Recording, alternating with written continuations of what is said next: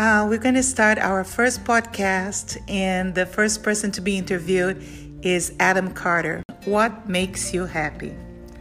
Wow, that's a question you've asked so many people all around the world these last 5 months, and you finally getting around to asking me.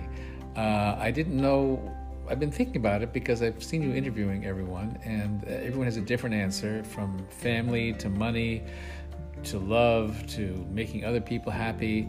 And I'm trying to come up with something a little more profound than that, but I really can't. I think at the end of the day, for me, as it is for so many people that you've interviewed, I think I want the people that I love to be happy. If they are happy and safe and healthy and prosperous, this gives me great happiness.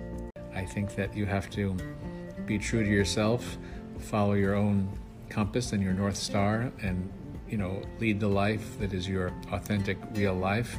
And hopefully by doing that, you can affect people in a positive way, not through the ego, but through other ways of communication and example and leadership and serving.